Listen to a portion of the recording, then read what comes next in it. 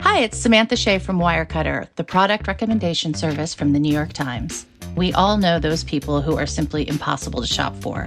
At Wirecutter, we have a huge collection of gift guides to help you find the perfect present. We can help you find a gift for the indoorsy type, a gift for the coffee lover looking to try a new bean, something that's nice but not too nice for the new person you're seeing, the best packing cubes for frequent travelers, for the music-loving dad, try a Thelonious Monk album. We believe there's a perfect gift for everyone, and Wirecutter can help you find it. Check out all our gift guides at nytimes.com/gift guides. From the New York Times, I'm Michael Barbaro. Here's what you need to know today. Is that a bomb? Oh my God! Oh my God!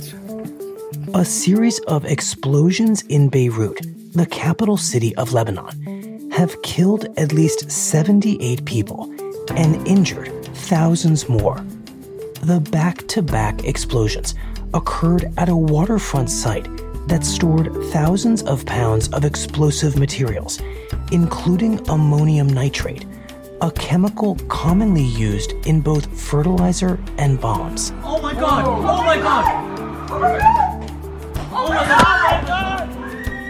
The second, more powerful blast overturned cars, shook buildings, shattered windows, and sent debris flying across the city.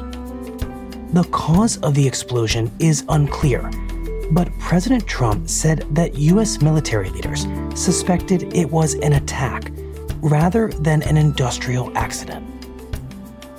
And the Times reports that school reopenings are off to a chaotic start across the U.S.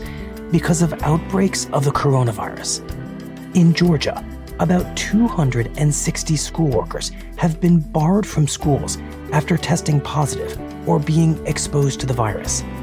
In Indiana, students at a junior high school have been quarantined after a classmate contracted the virus. And in Mississippi, rising infections among students have prompted the governor to mandate masks for both students and teachers.